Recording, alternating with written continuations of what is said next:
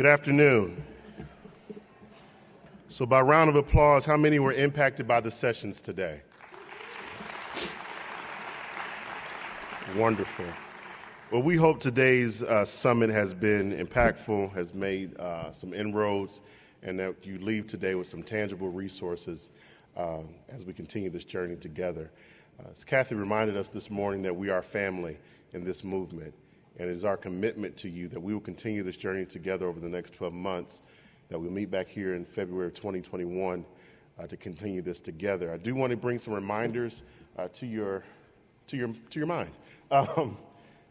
Specifically, two websites that I want you to keep in mind as we leave today. Number one is Leading Our Learners, specifically to the mental health resources. That's where we'll be housing all of the mental health resources that we'll be gathering together as a group. You'll send that information that you had that Kathy referred to in her speech this morning to studentwellness@ohioschoolboards.org. Those two websites are going to be the ways that we communicate with each other to make sure that we stay in the fight together and do the best things for kids in regards to mental health and social emotional learning. I also want to remind you that your certificate of attendance and the survey for the summit will be emailed to you. So be on the lookout for that, your certificate of attendance and the survey. And we really do want to have your feedback in regards to the sessions, in regards to the things that have happened today. We think today was a great day, but we always want to do better. And we want your honest feedback on how we can improve this time that we have spent together. Also want to take a quick moment. There was a lot of hard work that went behind making this day possible. Our CEO referenced the 20 organizations that supported us, but I do want to take a moment to specifically thank the OSBA staff and the hard work that they did to make this day possible. There's a lot of behind-the-scenes things that you all will never see, but if they had not been done, this day would not be a success. So I want to take this moment to thank the OSBA staff. I particularly want to give a shout-out to Heather Lance for her untiring work to make this day possible. Thank you, Wanda, Lori, Scott, Jeff, everybody at 8050 North High Street. Thank you so much for your work today. Can you help me give them a round of applause, please?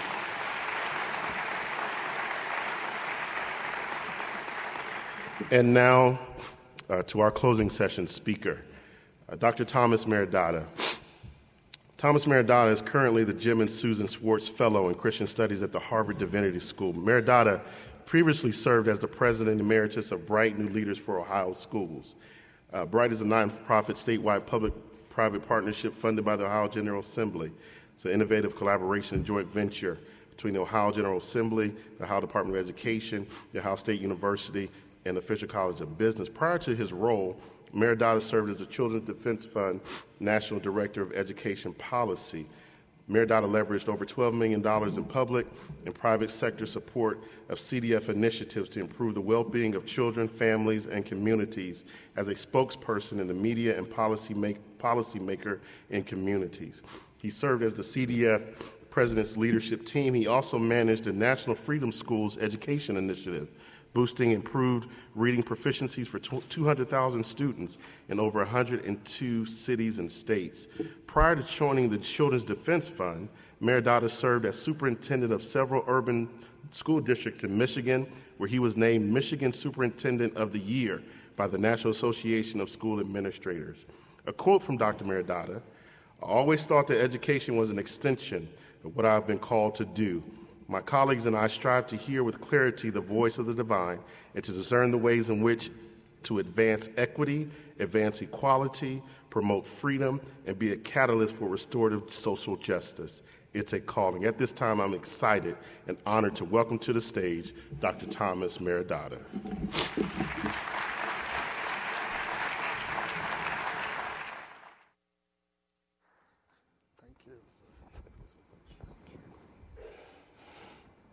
The power of life and death is in the tongue. And I've learned that because as an educator, I believe that one of the things that we have to do is change the narratives that children face.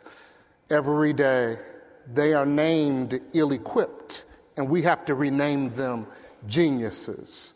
They are named not adequate, and we have to name them more than enough. And so one of the experiences that brought me to education, and I've often told this story, is that in 7th grade, I was in a classroom with the teacher, and she was the teacher, and everyone knows the teacher that I'm talking about. She was the teacher that didn't take any guff. She was the teacher that when she walked down the hall, it was like the parting of the Red Sea. That when she came down the hall, you could hear her shoes clicking on the hardwood floors, and you knew that you better get your stuff together. And so in her classroom, she was writing sentences up on the board, preparing, of course, to diagram sentences. And of course, she was the only one excited about that was in the room. But while we were there silently waiting for her to start, we could hear someone in the hallway. And there was a young man who had been a bully in the school, 7th grade. And you could hear every expletive that you could imagine. And there were combinations, quite frankly, of expletives that were being put together that I had never heard before. I didn't even know that some of those words went together. But you could hear this in the hallway, and we thought when Mrs. Poe put her chalk down, that tells you how long ago this was. When she put her chalk down and she turned and she got ready to walk to the door, we were just shaking our heads thinking, oh my God, he's going to get it now. But instead, what happened is something that changed and transformed my life and made me want to be an educator. She went over to the door and she said, young man, she said, please come here. He came over to her, and reluctantly, of course, and she took his face and she put it in her hands. And she said, oh my God. She said, has anyone ever told you how beautiful you are? She said, oh my God, no one has your eyes. She said, your eyes are just mesmerizing. She said, has anyone told you how handsome and how striking you are? And so he took his face and just removed her hands off of his face, and he said, get your hands off of me. He said, you ain't none of my teacher. And she said, therein lies the problem. She took him by the hand. We were in 7th grade. He towered over her, but she took him by the hand, and she told all of us, she said, young people, I want you to please stand and form a single file line. And she said, and we're going down to the counselor's office now. We marched down 3 flights of stairs until we got to the counselor's office. And when we got there, we stood because we knew that we better not make a sound while we're in the line for Mrs. Poe's classroom. She goes in, she comes out. She has his hand in her hand. We march back up 3 flights of stairs. And then she says to him, she said, please sit right here. She said, this is your new desk. She said, and I know that the system has failed you before, but it's not going to fail you anymore. She said, please turn to page 15 in your book. She said, because I know that you're going to love our lesson today. She said, we're working on vocabulary.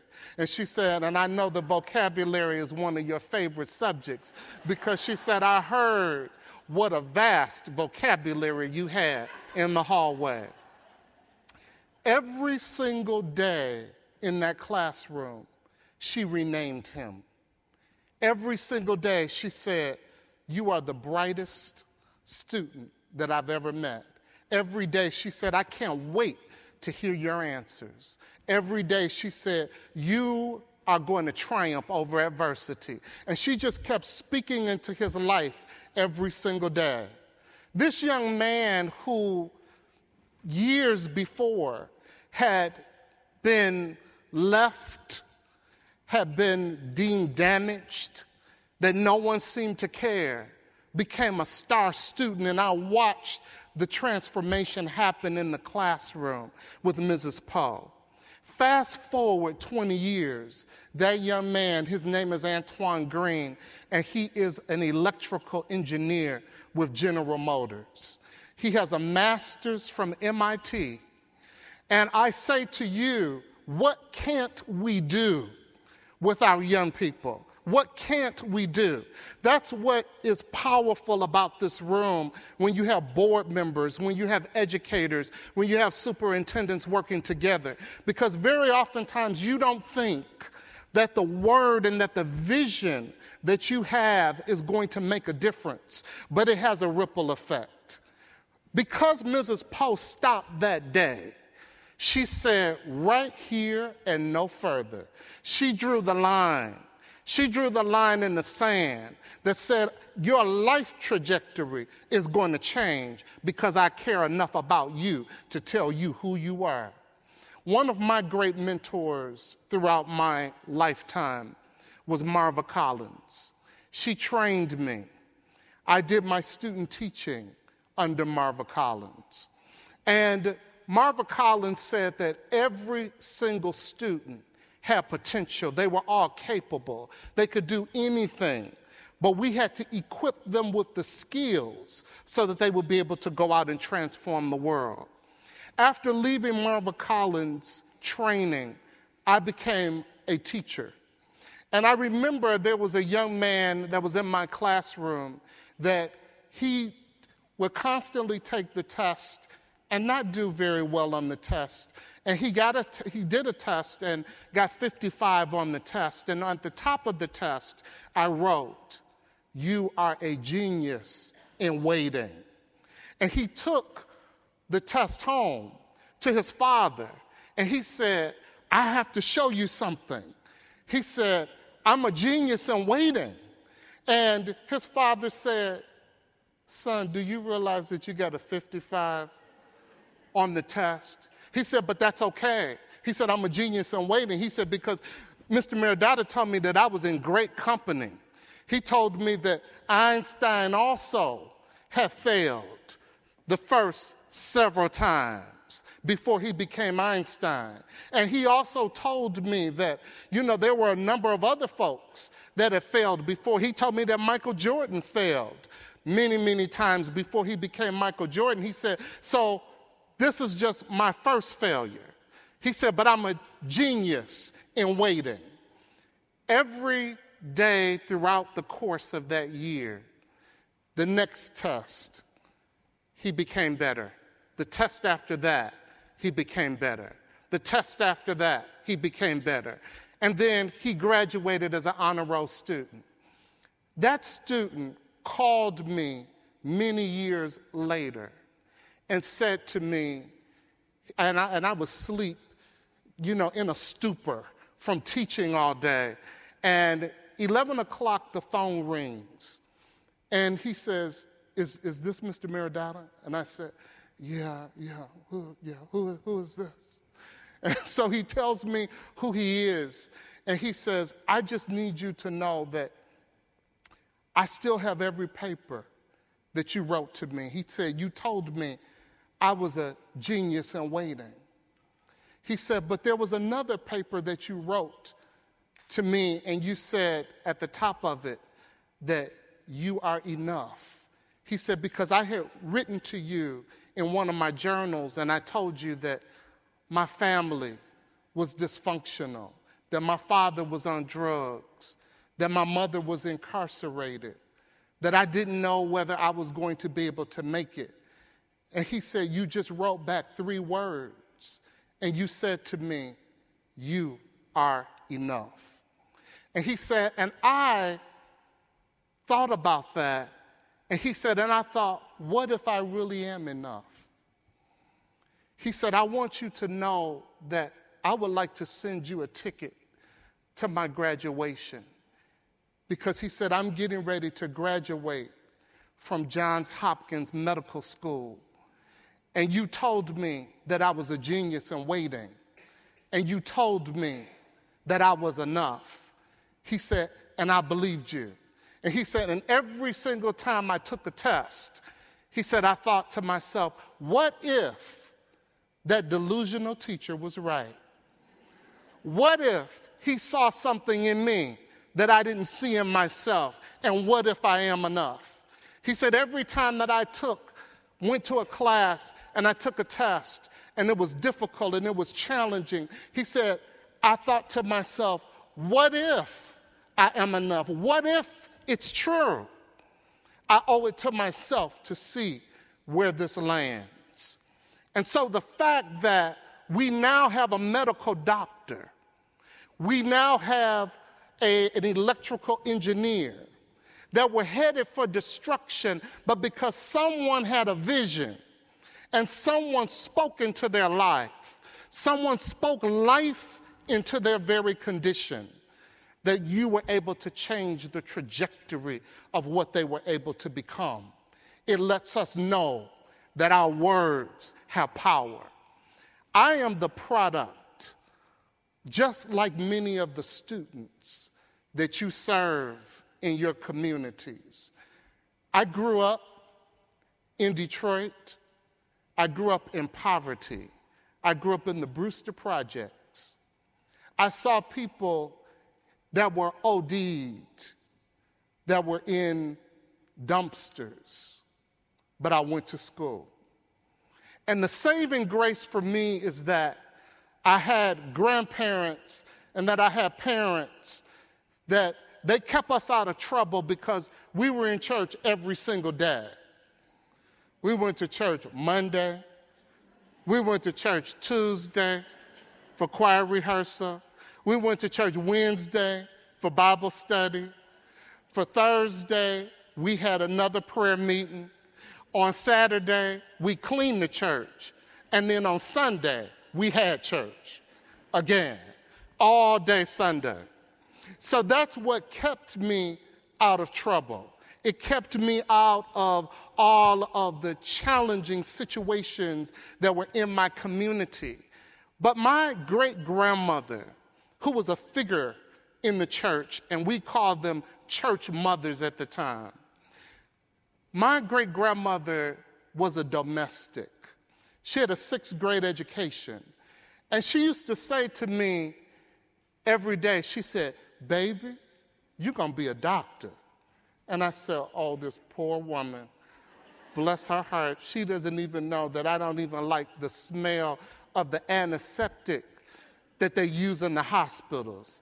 I'm not going to be a doctor. What is she talking about?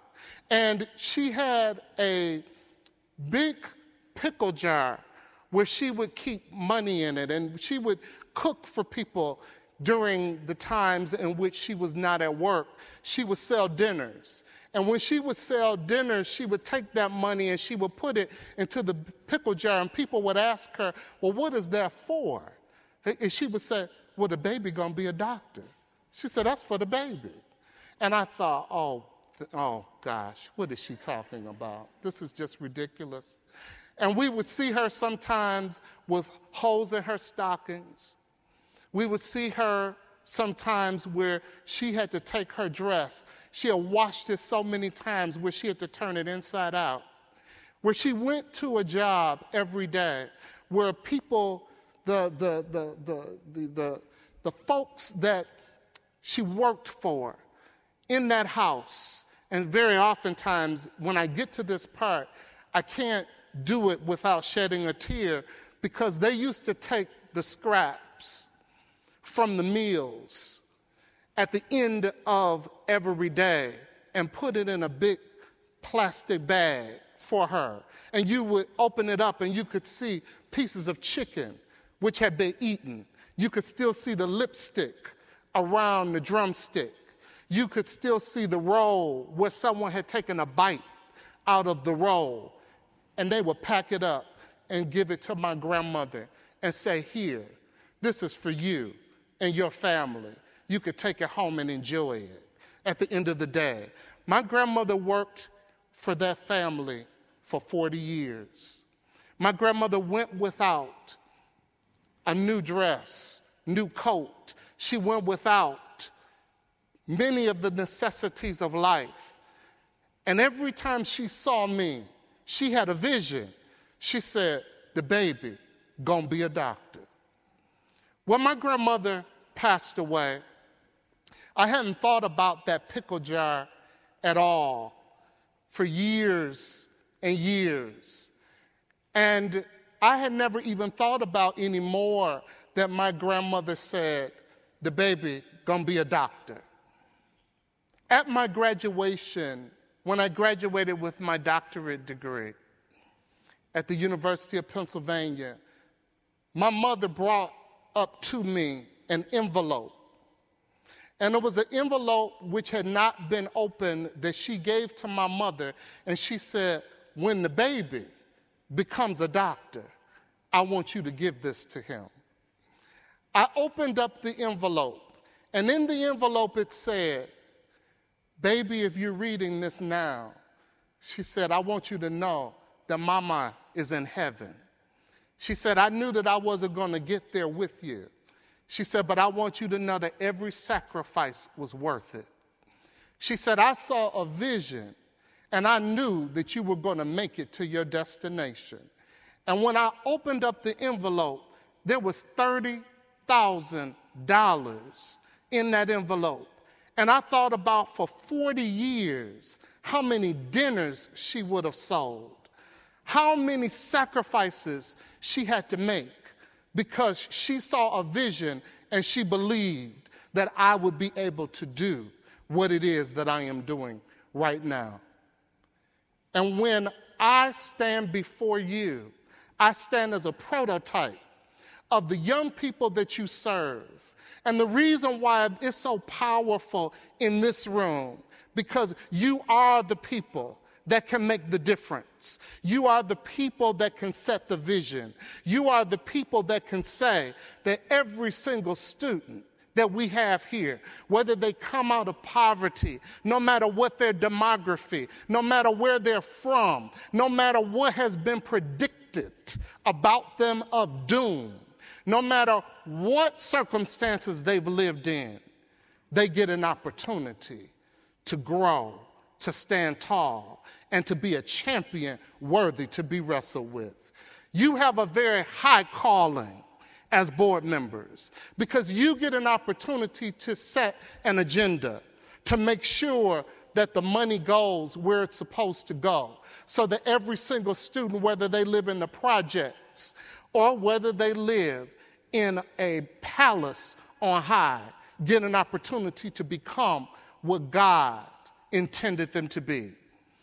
Each day that you walk into the room and you set the standard, I want you to think about the children that you serve, because I want you to think about them being the geniuses that are in waiting, the geniuses that are about to blossom, the geniuses that are about to become what it is that they've been destined to be. Once we realize that there's not a child that has been born that made it through the birth canal that is a mistake, then we stand to our place in history so that we will be able to draw the line and say right here and no further. That we are going to put young people on a trajectory of success. That we will fight and we will swim upstream.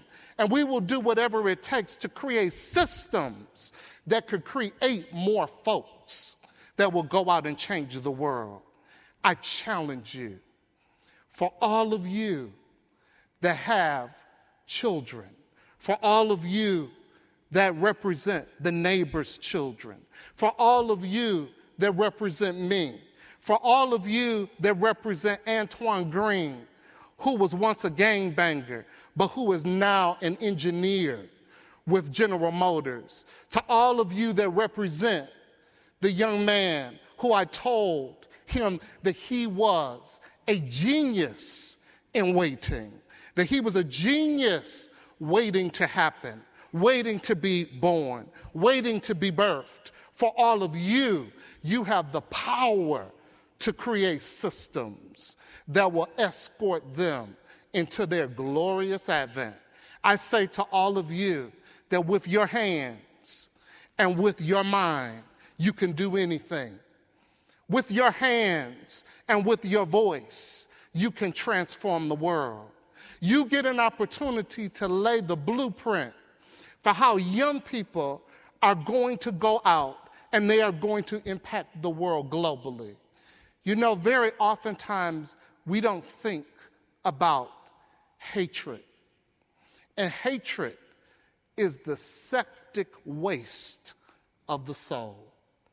But when you love children and you love them enough to say, I'm going to give you everything that you need so that you can be a springboard to success, then you become the people. You are the 911. You become the SOS. You become the folks that take the chargers and that resuscitate them into their great future.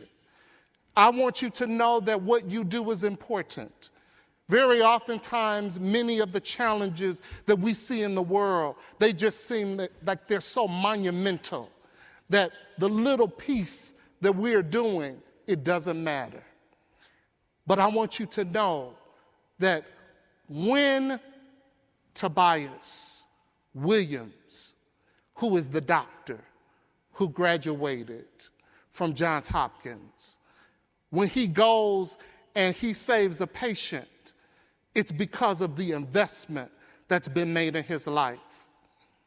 When the young man that Mrs. Poe said, right here and no further, I'm going to teach you as if my life depends on it. When she does that work, she's now changed the trajectory of not only him, but she changed the trajectory of his children and his children's children, and so on and so forth. And so I ask all of you to take courage. Take courage knowing that you are enough. Take courage that when you are making policies that are going to impact and is going to change the lives of young people, that even when you have to swim upstream, that you'll swim upstream. That even when you'll have to stand alone, that it's worth it to stand alone, than to not fight at all. I challenge you, fight as if your fight depends on it. I challenge you to not be the most popular person in the room. I challenge you to not always feel bad because you are the dissenting voice. But I challenge you to say that there are some children, their lives are hanging in the balance, and I have to do what is right in order to give them a life that is worthy of emulation. I laud you for the work that you do.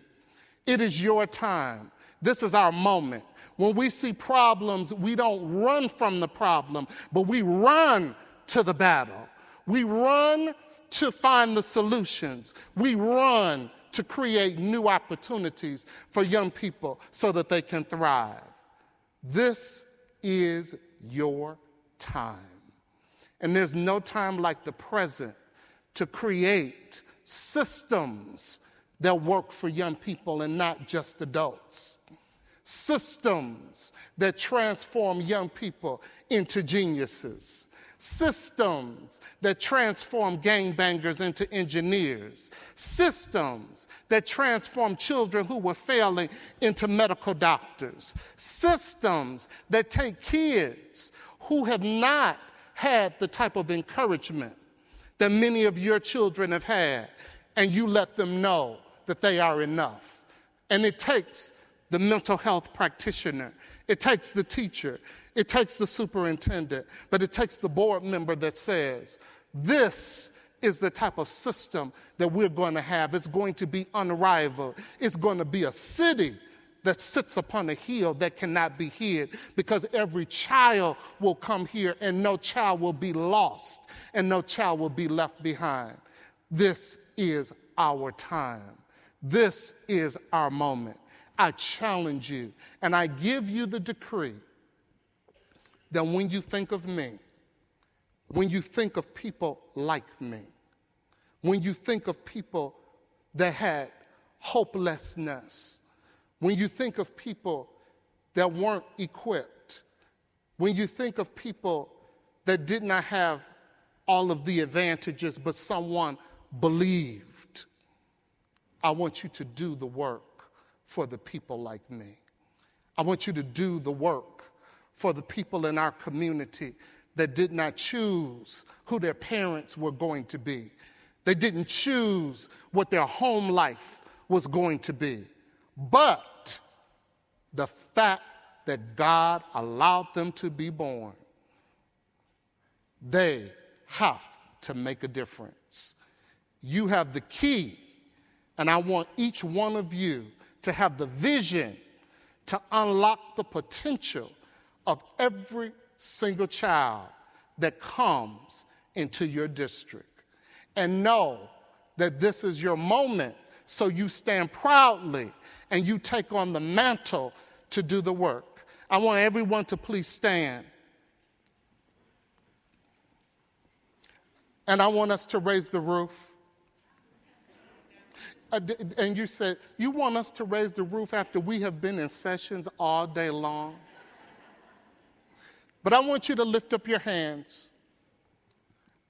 And I want you to say, with these hands. Say it a little bit louder. With these hands. And with this heart. And with this mind. I can do anything.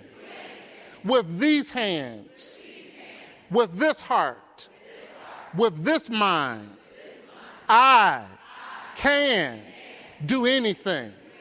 One more time. With these hands. With this heart. With this mind. I can do anything. Go out and change the world.